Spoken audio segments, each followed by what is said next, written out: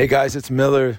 Thanks for tuning into this week's episode, Uproom Dallas Podcast. We continue our Maranatha series, looking at the major covenants. We do part 2 of the Davidic Covenant. I really felt like we needed to talk through the promise made to David, specifically that his throne would be established forever, and how that ties into Amos 9:11, the prophecy that says David's fallen tent will be rebuilt.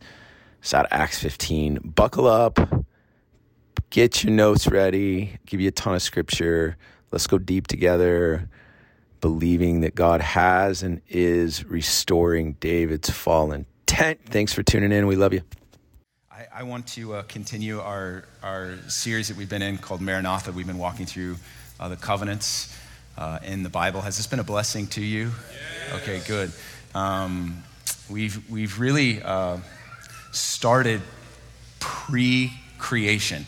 Talked about a covenant that God made with God, and have looked at several of the major covenants from there. And last week we looked at the Davidic Covenant, which is one that's probably not as well known as maybe the Mosaic Covenant or the Abrahamic Covenant, but the Davidic Covenant actually has significant ramifications for us as a church. And I wanted to do a part 2 of the Davidic Covenant, and specific one thread that we tapped into last week, but it is so important for us as a community to understand it. It really has been foundational for us as a house. And so I want to walk you through that. This morning, we're going to look at 2 primary texts, Acts chapter 15, and then we'll look at 1 Chronicles 15 and 16. If you have your phones, you can take them out. And I've asked the church throughout this series to go into your notes section and just to start a page of notes so that you can look back at what we've been walking through. This week proves once again there are cultural narratives that will arise. And if you are not rooted in the biblical narrative, deception is coming. Shakings will happen. There will be wars and rumors of wars. What we saw this week in my lifetime in Europe is unprecedented. It's unprecedented. And I believe that the Bible has things to inform us about moments like this and moments that are coming. And I've used this word Maranatha as a word that kind of sets the framework for us to view the hour that we're in and the things that we're moving into as a people. I believe we're close, if not in the end times. And the Bible has a lot to talk to us about, inform us about when it comes to the end times. And so I, as a pastor, just wanted to start a conversation. It's amazing that even though we've been sharing about the Maranatha cry and looking at what is to come, do you know that we have not been in the book of Revelation yet?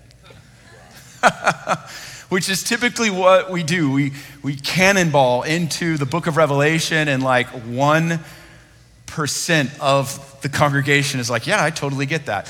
Like most of the time there's graphs and charts and there's these phrases and terms. And so my hope in this process has just been to simplify and show a broader narrative of the end time message and the Maranatha theme, Maranatha cry, and look at the things that God has promised men like Abraham, Moses. We're looking at the promise to David, but how that informs our faith today to move forward in faith for those promises, because the work of salvation this morning is finished.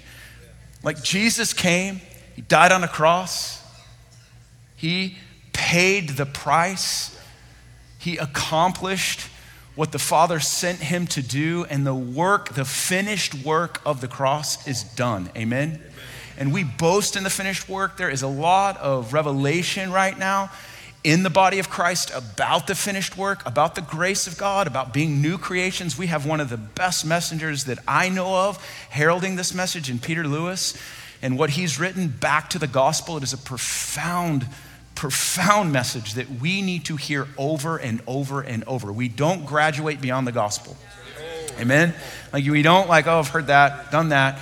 The gospel for the ages to come, for eternity, where our minds will go, can't believe God did that. Can't believe God did that. But the work of salvation and what Jesus accomplished is unto the plan of redemption. And the plan of redemption is not finished. The plan of redemption is still unfolding. Like looking at the crisis just this week, like God's heart is to redeem. God has a plan, and he has a plan to redeem every injustice, every act of unrighteousness, every evil. He will bring justice to these things. The stories that I heard, these pastors crying like, the God of all hope is our God, and my hope is his ability to redeem this. And I believe he's going to use governments. I believe he's going to use nations like our own. And we need to pray as we pray for Ukraine. We need to pray for President Biden. We need to pray for our foreign policy. We need to pray for boldness and courage. And so we have an active role to play, to pray, to act, to speak. These times are important, but there are so many voices right now. And so my hope and my heart was to just uplift this one.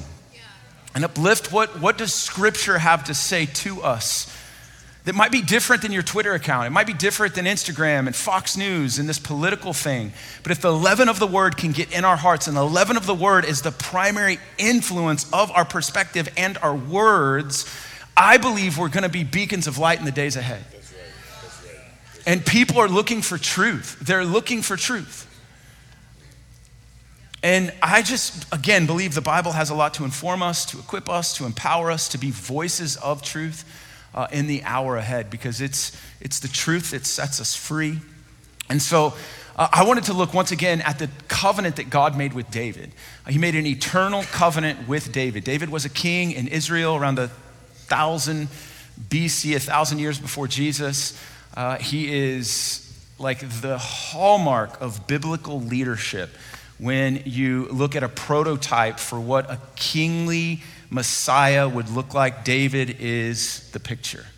And his life has been studied for years, and should be, as to why is he a man after God's own heart? What made David David? But there's a revelation that I want to present to you today that, quite frankly, has not, it just hasn't been given a lot of attention in the body of Christ. I was talking to my wife last night. I was like, why didn't I have felt boards of David's tabernacle when growing up? When you hear of Moses' tabernacle, everyone in the room, if I said, hey, what's Moses' tabernacle? If you've been in the church more than a couple of years, you can probably say Moses' tabernacle was the outer, inner, and holiest of holies. There were 3 divisions. You know that the priests had to go in, and the goal was not to die when you went in. We can kind of lay that out. Like as a kid, I could flesh that out for you. And when I heard David's tabernacle, I always associated that with Moses' tabernacle. But there is a distinct difference between David's tabernacle and Moses' tabernacle. And I want to present that to you, because last week we talked about the covenant that God made with David. It is an unconditional, eternal covenant. Revelation chapter 22 says that Jesus is the root of David. So that means that Jesus was before David. If you're the root of something, it means you grounded whatever sprung up. And so him being the root of David, he was the source that birthed David's life. And then in Revelation 22, it says he was a descendant of David. So he who rooted David came forth from David. Emoji head blown. Right? And so God makes an eternal covenant that Jesus would fulfill through David's lineage. Jesus is still fulfilling it.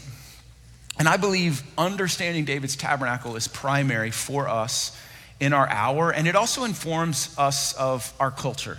It has been something I've studied as a leader. I felt for the last 15, 20 years that I was called as a leader to build a culture of prayer in the city of Dallas. I have a long history with it.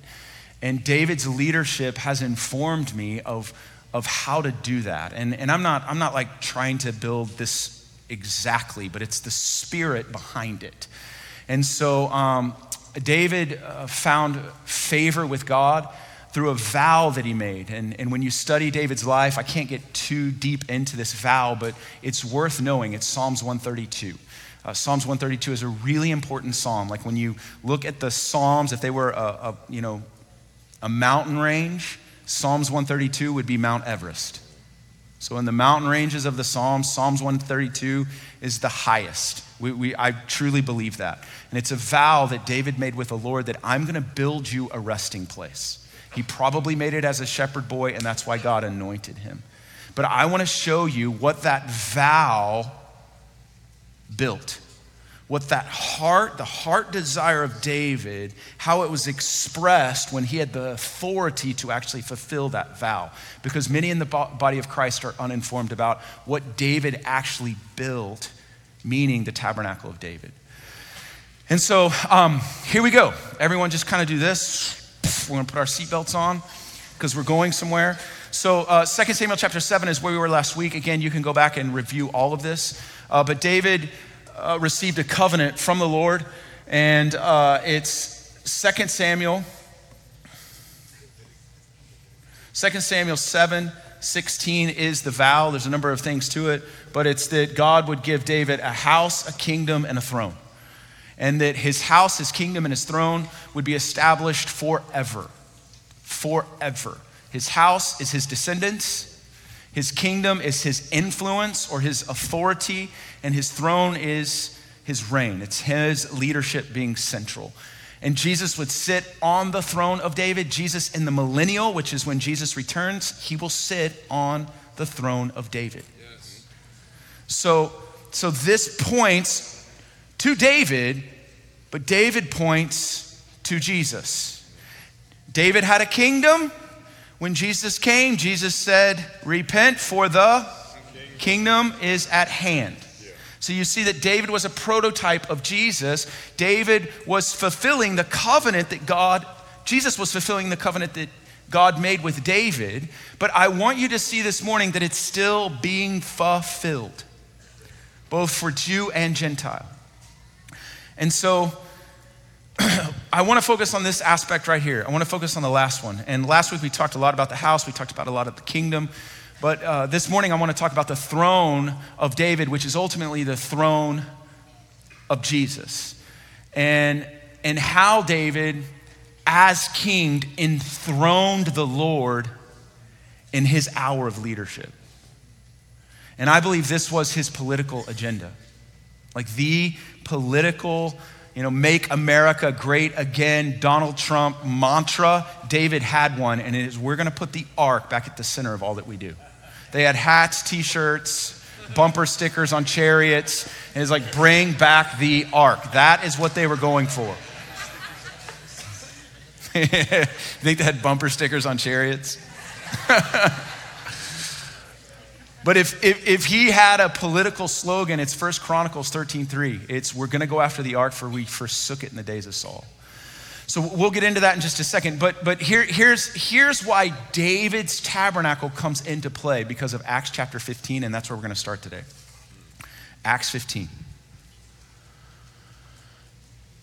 Acts 15 is a very important conference. It's the first church conference in the church. And it was elders and leaders, and they met in Jerusalem, and they met to discuss one issue. And the issue is, do Gentiles need to be circumcised? So, give you a lot of Bible today. I don't apologize for it. This has been a little different flow for Sunday morning in Dallas, Texas. A lot of times the messages are, very point 1, 2, 3, how to live your best life today. It's going to be a little more kind of teachy, classroomy. I'm just going to kind of get into some theology, but I think we need this as a church today. Especially on Sunday night. I'm doing this, yes, Sunday morning I'm doing this for you, but my target is our Sunday night crew. This place is filled with 20-somethings. And I'm making them get their phones out, write scriptures down, talk about it throughout the week. It's really been powerful. So Acts 15, Jerusalem Council. David will come up here. I'll show you that here in just a second. But Gentiles were coming into the church, and some Judaizers were saying, hey, that's awesome. They're not under the law, but they're not cut like us, and we need to circumcise them. And I think the argument probably was circumcision was before the law. We looked at that in the Abrahamic covenant. That's where God gave circumcision as a sign. And so there was a question, should these guys be circumcised? And I love, we'll hop in this, Acts 15, verse 1. So some men came down from Judea, began teaching the brethren, unless you are circumcised according to the custom of Moses, you cannot be saved. So it was a salvation issue. So they were adding to the gospel. Be careful of anyone that does that. When Paul and Barnabas had great dissension and debate with them, the brethren determined that Paul and Barnabas and others should go up to Jerusalem to the apostles' elders concerning the issue. Therefore, being sent on their way, the church, they went passing through Phoenicia and Samaria, describing in details the conversion of the Gentiles, and were bringing great joy to all the brethren. When they arrived at Jerusalem, they were received by the church, apostles, elders. They reported all that God had done. But some in the sect of Pharisees who had believed stood up saying, it is necessary to circumcise them and to direct them to observe the law of Moses. The apostles, elders came together to look into this matter. Verse 7, this is what I want to focus on. It says, after there had been much debate. Now, the Bible oftentimes understates. Like these little phrases, you can read by them very quickly, but listen, this was a church meeting. There were elders and leaders who are very opinionated, and this says after there had been much debate. So I don't know if this debate lasted for a day or days. I'm assuming it lasted for days, and I'm assuming there were a lot of opinions, a lot of scriptures. There's a lot presented in a religious debate. People are passionate about this. So after there'd been much debate, I want you to see this. The Bible, in all of their debating, only highlights 3 things. Now, whatever these 3 things are really important for us.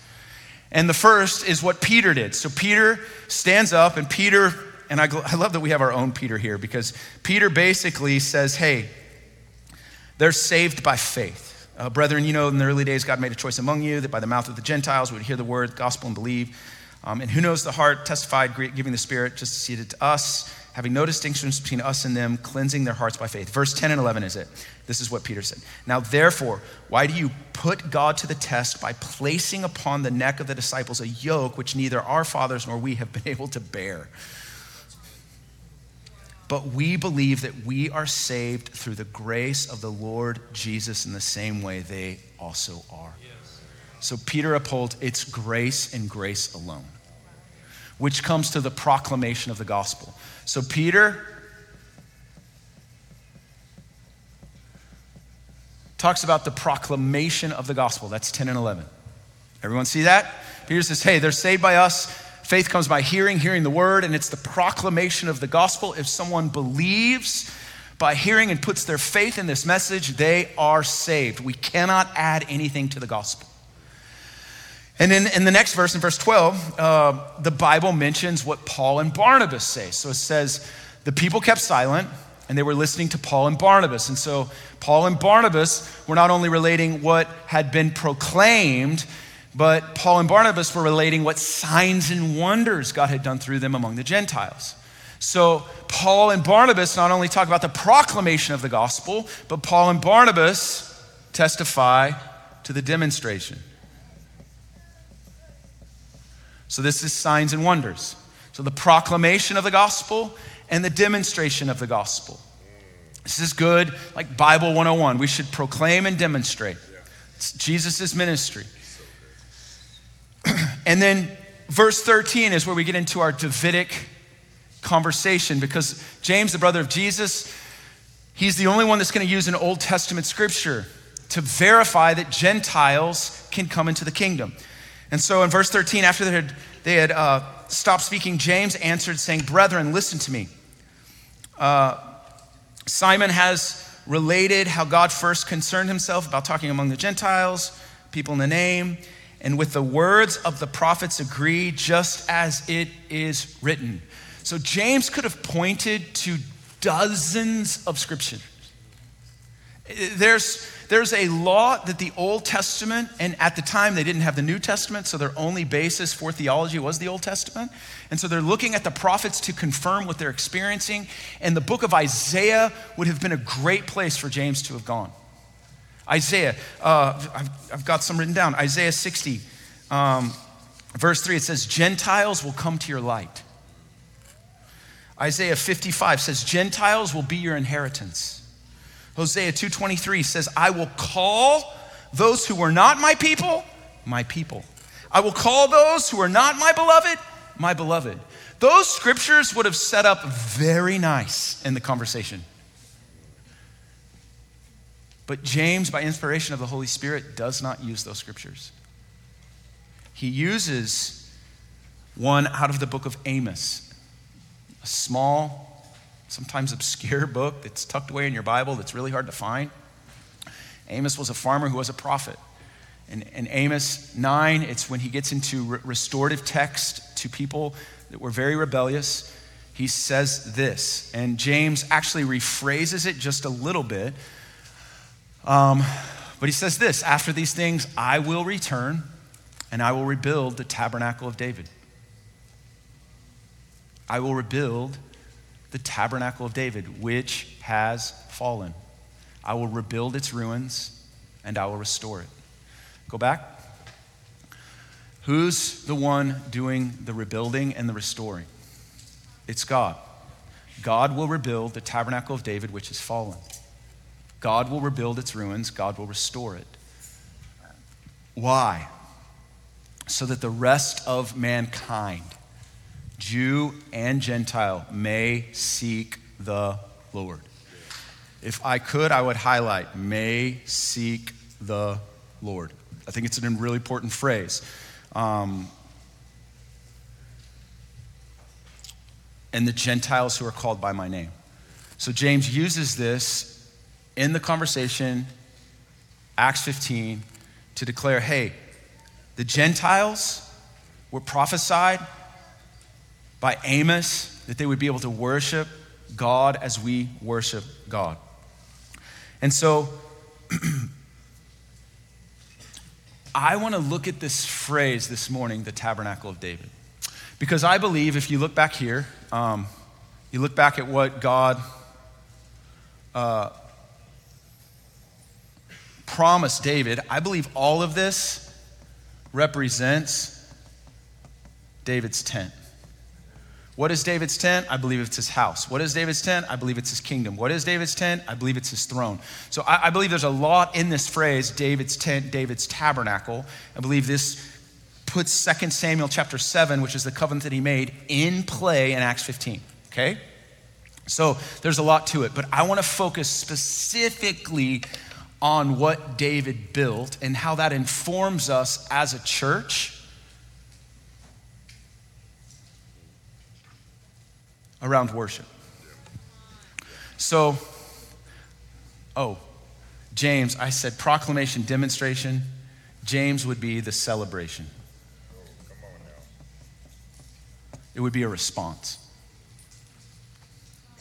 So I needed to fill that blank in. So I believe all three of these were hid in Acts 15. The proclamation, the demonstration, but the celebration. And I think this celebration, this last one, and David's tabernacle are connected, and I believe they're connected to the end time church. Do you need to put your other seatbelt on? All right. Let's look then at what David built. So, again, please take notes, follow me, study this, weigh this. We'll flip over to 1 Chronicles chapter 15. We're going to look at 1 Chronicles 15 and 16. Again, in that day, I will rebuild what? David's fallen tent. So what was David's tent? It was his rule and his reign, but his tent was a specific thing.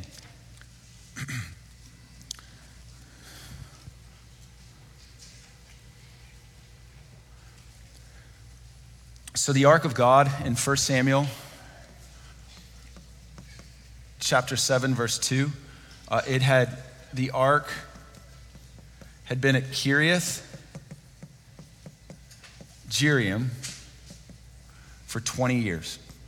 And some actually think it could have been there for 100 years, but it was there for at least 20 years. It was stowed away basically in a barn because people were afraid of it. The Tabernacle of Moses, which is where the ark should have been, was in Mount Gibeah, and the holiest of holies was empty. The ark was not in the holiest of holies. That's a problem. It defines the spiritual state of Israel. That there's a form of God but no power. There's religious activity but no relationship. The ark, which represents the presence of God, was tucked away in the back. They didn't know what to do with it. And so God brings this young leader on the scene. David, Saul and David fight. Saul is killed. David is anointed king. And in 1 Chronicles chapter 13, verse 3, it's a scripture that I quote quite often. David is going to give his Maga address. And David says this. He says, we're going to go after the ark of God, for we did not seek it in the days of Saul. The ark has been stowed in a barn for 20, maybe 100 years. We're going to bring that back to its rightful home, which is Jerusalem. And it's going to be the center of society. So David begins to accomplish that later in 1 Chronicles chapter 13. As he's bringing the ark of God into the city, he builds a new cart. Now, how many of you know God doesn't need a new cart? God doesn't need a new strategy. He's not looking for the latest and greatest. God has prescribed measures for us to walk with him, to engage him. And David was an oversight for him. He had, I think the way I wrote it down is that David was doing the right thing the wrong way. David was doing the right thing the wrong way. And so the ark gets upset because of the ox. It begins to fall. Uzzah reaches up. Uzzah is killed. And in 1 Chronicles chapter 13, verse 10, follow me.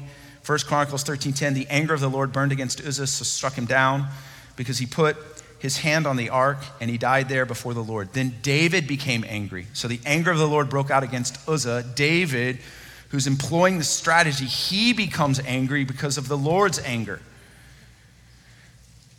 And so verse 12, David was afraid of God that day, saying, how can I bring the ark of God home to me? This is the question. I'm not going to write it down. How can I bring the ark of God back to me? I believe this was a burning question in his heart.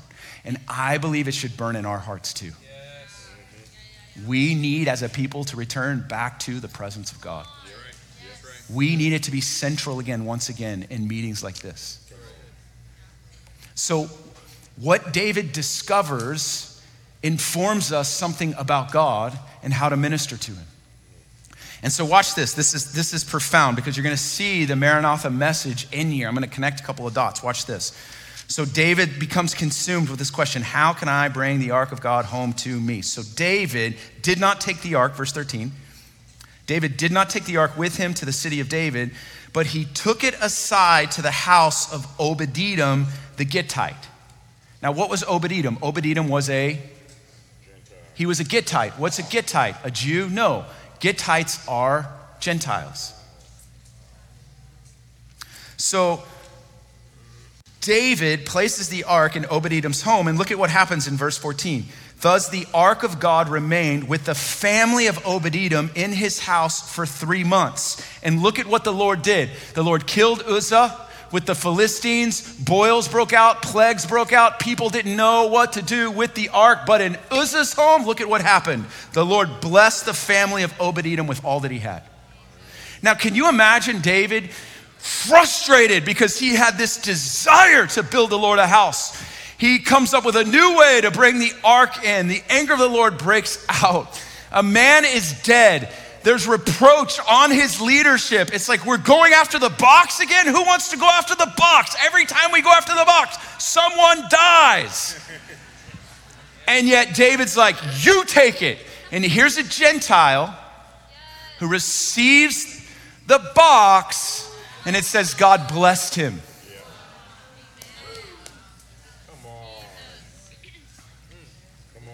Remember the Noahic covenant where Japheth would dwell in the tents of Shem? Japheth was a Gentile, Shem was a Jew.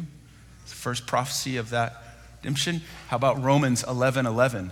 That the Gentiles will provoke the who to jealousy. Yes, sir. What do you think's happening here? As Obed-Edom's house is being blessed, David is like, what is happening? This is supposed to be in my house. I know what this brings. This is a picture, I believe, of what happens in the end times. The fullness of Gentiles. And so David calls a timeout. And for 3 months, he builds a house, he destroys the Philistines, but I believe in his every waking hour, he is trying to figure out how is it that I bring the ark of God to my home. And I want to show you what he found. Can I show you what he found? Because it's pretty profound. 1 Chronicles 15. 1 Chronicles 15. Now David built houses for himself in the city of David, and he prepared a place for the ark of God. So we're back in that narrative. A place for the ark of God. And he pitched a tent for it. This is David's tent. This is not Moses' tabernacle. Moses' tabernacle is at Gibeah, which is about 3 miles from Jerusalem. They're making sacrifices daily. There's a holiest of holies, inner court, outer court. They're doing the Mosaic thing there. But David pitches a tent on Mount Zion, and they start making plans to put the ark in this tent. So look at this in verse 2. Then David said, no one is to carry the ark of God but the Levites. It's a new detail. For the Lord chose them to carry the ark of God and to minister to him forever. The Levites were descendants of Levi. They were priests, unique priests. Not going to get too much into Levites. It's worth a study. But David assembled all of Israel at Jerusalem to bring up the ark to its place, which he had prepared for it. Hop down to verse 12. He calls all of the chiefs of the Levites and their relatives. And listen to what he said to them.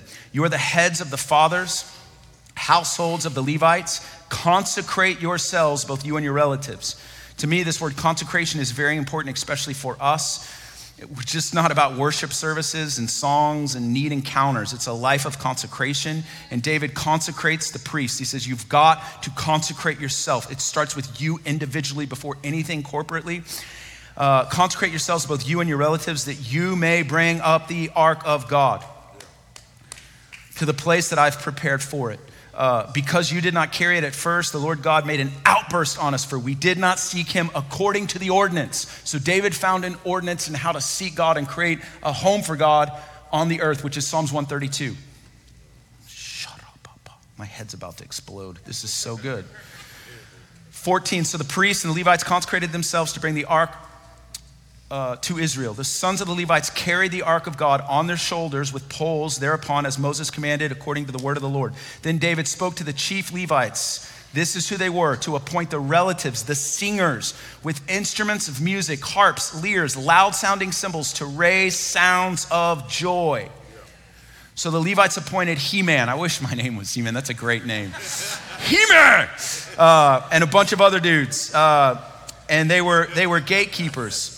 Look at verse 19. So the singers, Heman, Asaph, Ethan, were appointed to sound aloud cymbals and bronze. And then there's others that had harps. And then 22, Cheniah, chief of the Levites, was in charge of singing. He gave instruction in singing because he was skillful. So there was a level of excellence in the singing. There was training in the singing. Look at verse 25. So it was David with the elders and the captains over thousands who went to bring up the ark of the covenant of the Lord from the house of Obed-Edom. Because God was helping the Levites who were carrying the ark of the covenant of the Lord, they sacrificed 7 bulls and 7 rams. And in 1 Samuel's account, it says they sacrificed bulls every 7 steps. So this is very prophetic of, I see the Via Dolorosa road here, because there would have been, I don't know if it was a couple of miles, I don't know the exact distance, but if you're sacrificing a bull every 6 steps, it's a lot of bulls. There would have been a river of blood flowing down the street as the ark of God is being carried in. A river of blood. And the ark is proceeding. Now David has set this tent up on Mount Zion. David has sent a tent up in Mount Zion. And look at verse 16:1, chapter 16:1. And they brought in the ark of God and placed it inside the tent which David had pitched for it. They offered burnt offerings and peace offerings before God. Now, when they had finished offering burnt offerings and peace offerings, he blessed the people in the name of the Lord. He distributed to Israel, both men and women, everyone, loaves of bread, portions, meat, and raisins. And he appointed some of the Levites before the ark of the Lord to celebrate and to thank and praise the Lord. Asaph came. Then in verse 7, then on that day, David first assigned Asaph and his relatives to give thanks to the Lord. So he assigned them to give thanks to the Lord. David is going to break out into a psalm, and then the story continues in 37. So David left Asaph and his relatives there before the ark of the covenant of the Lord to minister before the ark continually as every day's work required. And look who else gets included, 38, and Obed-Edom and his 68 relatives. Now, Obed-Edom ain't supposed to be in there. But think of Acts 15. Think of Acts 15. Think about the Lord through James by the inspiration of the Holy Spirit. This is Amos 9:11. Okay, hold on before we just even more. So here's one interesting fact. Here's an interesting fact. Is this day was the last day blood sacrifice was made at David. They no longer offered blood sacrifices at David's tent. David assigned singers and musicians to be in a room. Blood sacrifices would still happen at Moses' tabernacle. Those were happening daily. The feasts were up there. But in David's tent, as the ark came across the threshold, the last peace and blood offering was made, the ark came into David's tent. And David assigned them to give thanks. What is thanks? Thanks is a form of sacrifice. Praise and thanks is a form. So sacrifices were being made. They just weren't blood sacrifices anymore. They were offerings of praise and thanksgiving. Are you seeing the new covenant in this? So let me just give you, can I have a little extra time? Can y'all not put we're gonna extend our hands to the childcare workers. I just need an extra 10 minutes, just 10. If you gotta go, please go. But look at this. So what did David build? What did David practically build? So David built a tent that was an open room. It was just an open room. There were no divisions, it was one room. And he set the ark at the center of the room. And he surrounded it with 4,000 singers. Actually, these were musicians. 4,000 musicians and 4,000 gatekeepers and 288 singers. This is all in the Chronicles. You can see this. 288 divided by 12 equals 24. So it was probably in shifts, 1 hour shifts. They had 12 singers singing. It was a 24/7 worship center that both Jew and Gentile could enter into.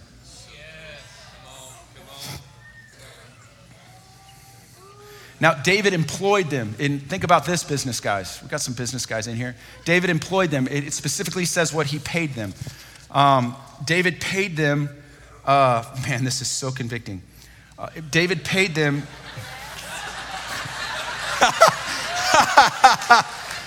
Come on. I'm like, I didn't mean it that way. I just saying. But take it as you will. So one talent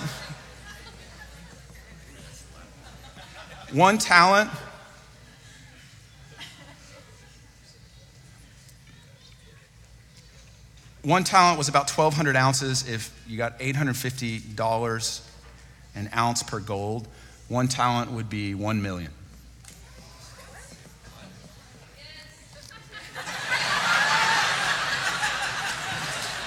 There's a Levite. So 1 talent of gold would have been worth about $1 million. So David paid David paid 100,000 talents. That's terrible. David paid 100,000 talents of gold. That price would have been, in modern day terms, and these are all estimations, 100 billion. You guys can do, I got this from Mike Bickle, so blame him. And then if you look at the silver that was used, I mean, it was well, oh wait, 100, sorry, that's not, it's 1 billion. Yeah, thank you guys. It's 1 billion. It's still a lot, whatever it is. It's a lot of money, all right? Sorry, I stepped on my calculation. So he funded them, that's my point. What did he fund them to do? He funded them to sit in a room. He funded them to sit in a room and to minister to the Lord. He funded them to offer praise, thanksgiving, and intercession to the Lord. And the Tabernacle of David, according to my calculations, was 33 years. I believe it's prophetic of the life of Christ. So can you put up that graph, the difference between Moses' tabernacle and... So Moses' tabernacle had an outer court and furnishings, holy place and furniture. Again, the holiest of holies was empty because the ark wasn't there. They had a veil, which meant they did not have access. Daily animal sacrifices, company of priests, old Mosaic ministry and order, few singers and instruments. But look at what David built over here. They had no outer court and furnishings, no holy place and furnishings, but the transfer of the holiest of holies was to his tabernacle. There was no veil in excess available. No veil and excess available, Obed-Edom there. The ark of the Lord, daily spiritual sacrifices, no more animal sacrifices after dedication. A transferred company of priests, which is a new order of priests. A new Davidic ministry and order. And a great company of musicians and singers. So this was David's tabernacle. And if you compare what David built to Revelation 4 and 5, David built God a living room on the earth. Revelation 4 and 5 is what God chooses to surround himself with, and somehow David had insight. If I'm going to build God a resting place, it's going to look like where he already rests.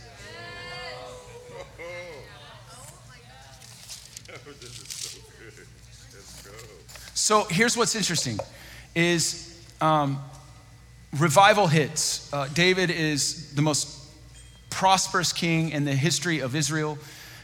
He wants to build a house. The Lord says no. We looked at that last week. So in 1 Chronicles 17, he just goes and he kicks tail. He destroys Israel's enemies. He expands their borders, economics, social reformation. Everything starts booming for Israel because the ark is at the center. The whole time, these Levites are singing and ministering to the Lord. It's very profound. There's 7 actual, I call them revivals, but reformations that happen in the Old Testament. All 7 of them, I mentioned this last week, but it's worth mentioning again. All 7 of them included Davidic worship. Anytime a leader would catch what David caught, God would move on behalf of Israel. Can you just put these scriptures up? I'm not going to read them verbatim, but look. So we've got David and Solomon. So those are the first 2. Solomon would include singing. I'm not going to include that. But Jehoshaphat's reform included establishing singers and musicians. The Levites stood up, praised the Lord. He appointed those who should sing to the Lord. They came with stringed instruments to the house of the Lord. Jehoiada, who was a priest, 2 kings after Jehoshaphat. Look at this, in 2 Chronicles, it says, Jehoiada appointed the oversight of the house of the Lord to the Levites to offer the burnt offerings with rejoicing and with singing, as it was established by who? David. Go to the next one. Hezekiah's revival. I just want you to look at the end of that verse. It says he stationed Levites, stringed instruments according to the commandment of David. Josiah's revival restored full-time singers and musicians as David commanded. Singers were, last line, singers were in their places according to the command of David. Zerubbabel and Ezra and Nehemiah.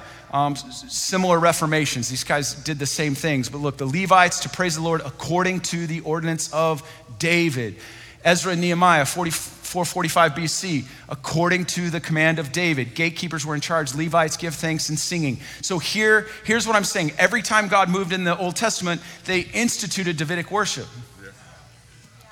Now, here for us is when Jesus comes on a donkey into Jerusalem and they're shouting, Hosanna in the highest. It says the entire city was asking a question, who is this? Where does David turn? to the temple.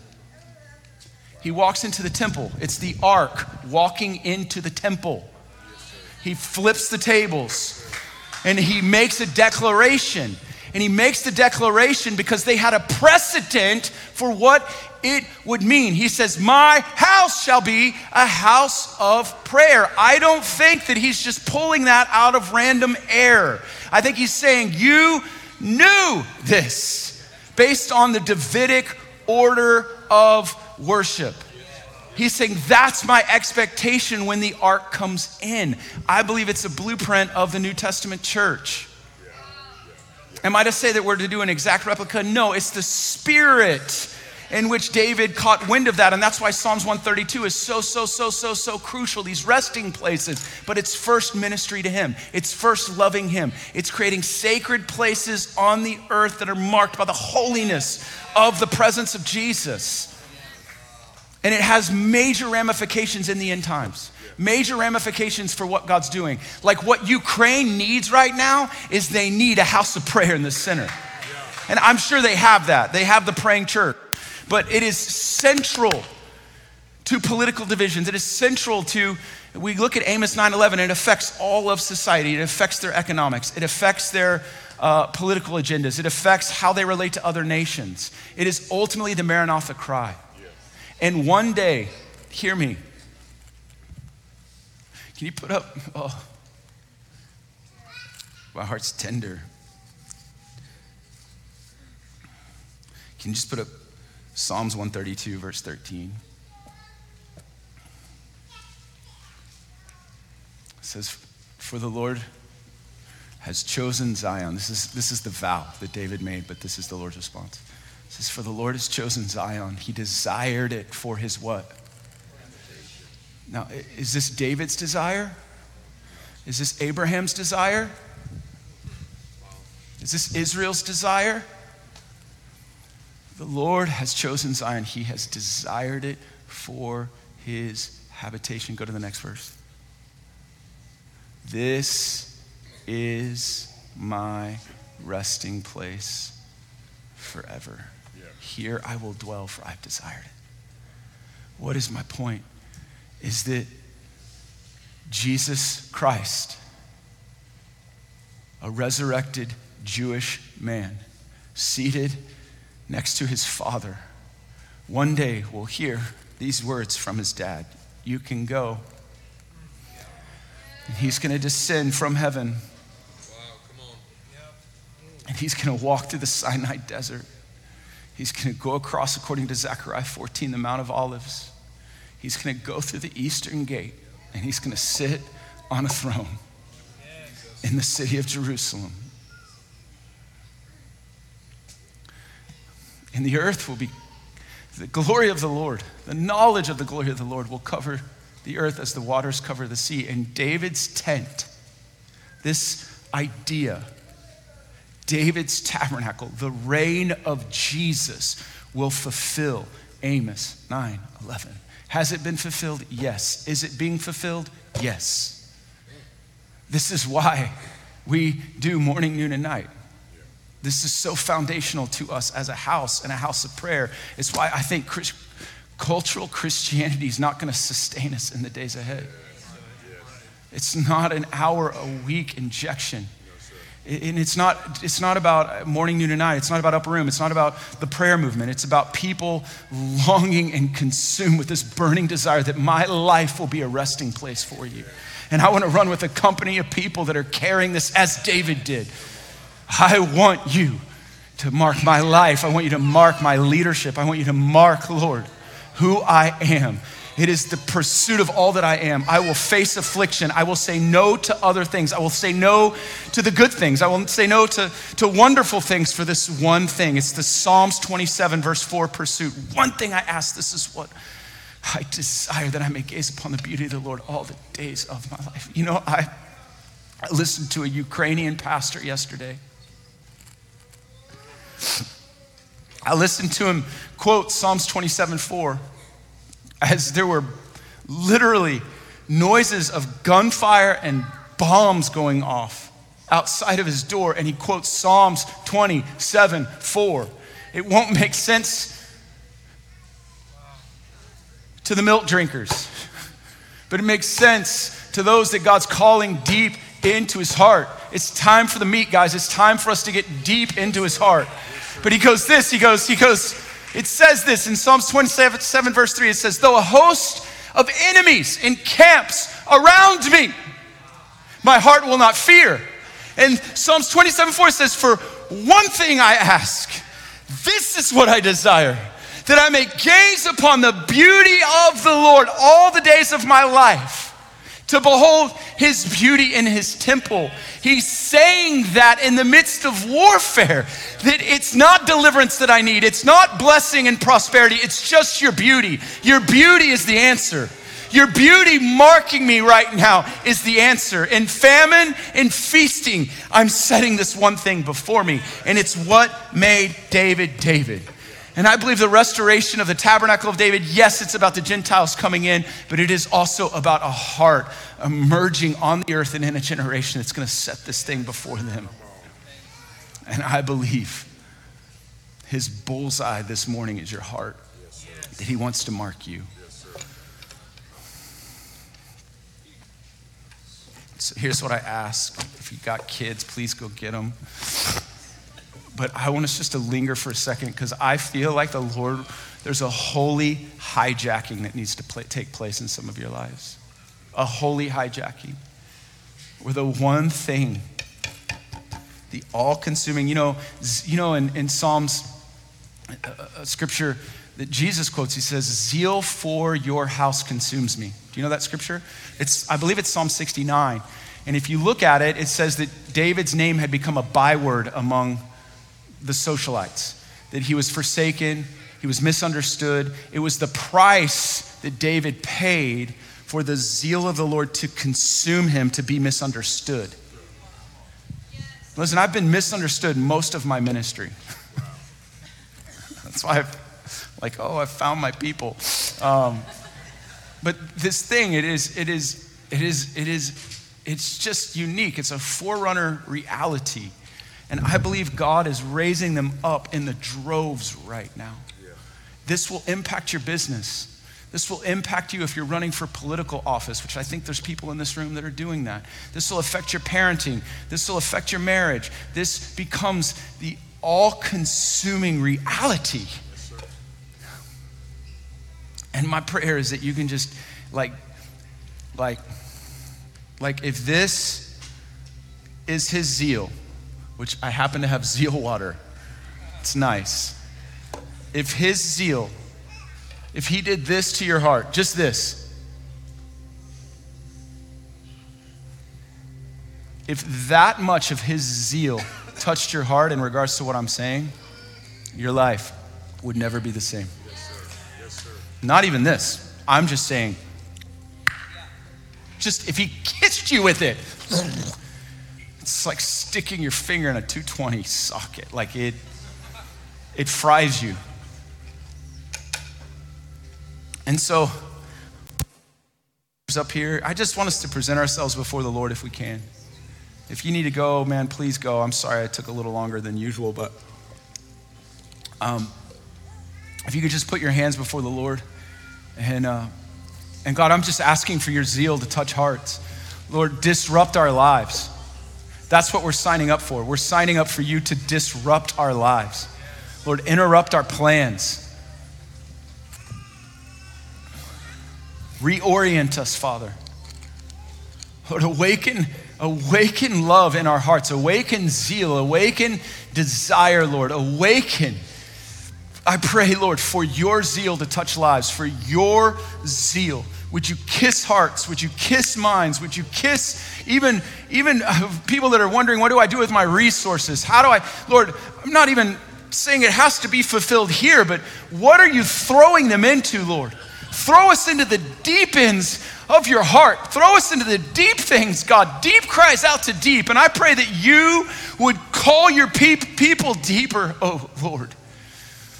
Deeper still, Lord. Deeper still, Lord. Deeper still, Lord. Deeper still. Stir faith in our hearts. Interrupt our plans. Disrupt our schedules. Oh God, mark us. Kiss us with your zeal today, I pray, in the name of Jesus. Lord, may we be roving tabernacles.